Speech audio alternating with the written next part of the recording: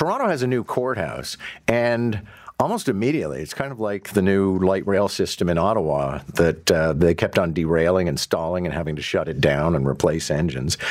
There have been some issues at the Toronto courthouse, and one of them is a staffing shortage. And as you may know, the Supreme Court ruled a while ago that if you couldn't get a case heard within 18 months, then it was going to be tossed out.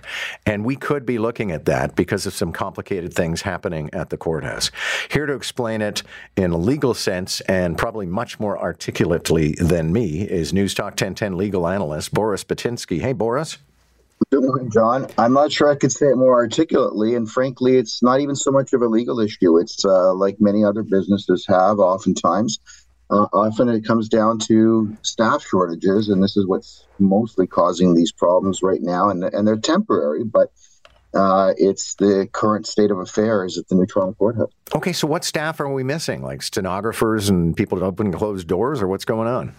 Well, it's amazing because we're moving forward with a lot of new technological initiatives. The legal system is slowly moving into the 21st century, but it still requires court staff, court reporters, and court clerks primarily to man and women the process. And we're also at the same time moving to a digital process, which will help long term, and it's going to have significant benefits. But many of the previous staff haven't been trained on that process yet. So what's happened is Toronto had 5 regional courthouses that have been conglomerated into one, and they're slowly moving one building by building into the new courthouse. So we've now we're only partway through the process, but as we close, for example, the Etobicoke courthouse and move them downtown, many of their court staff decide to take early retirement, for example, as opposed to moving with them. So it's just a short-term problem.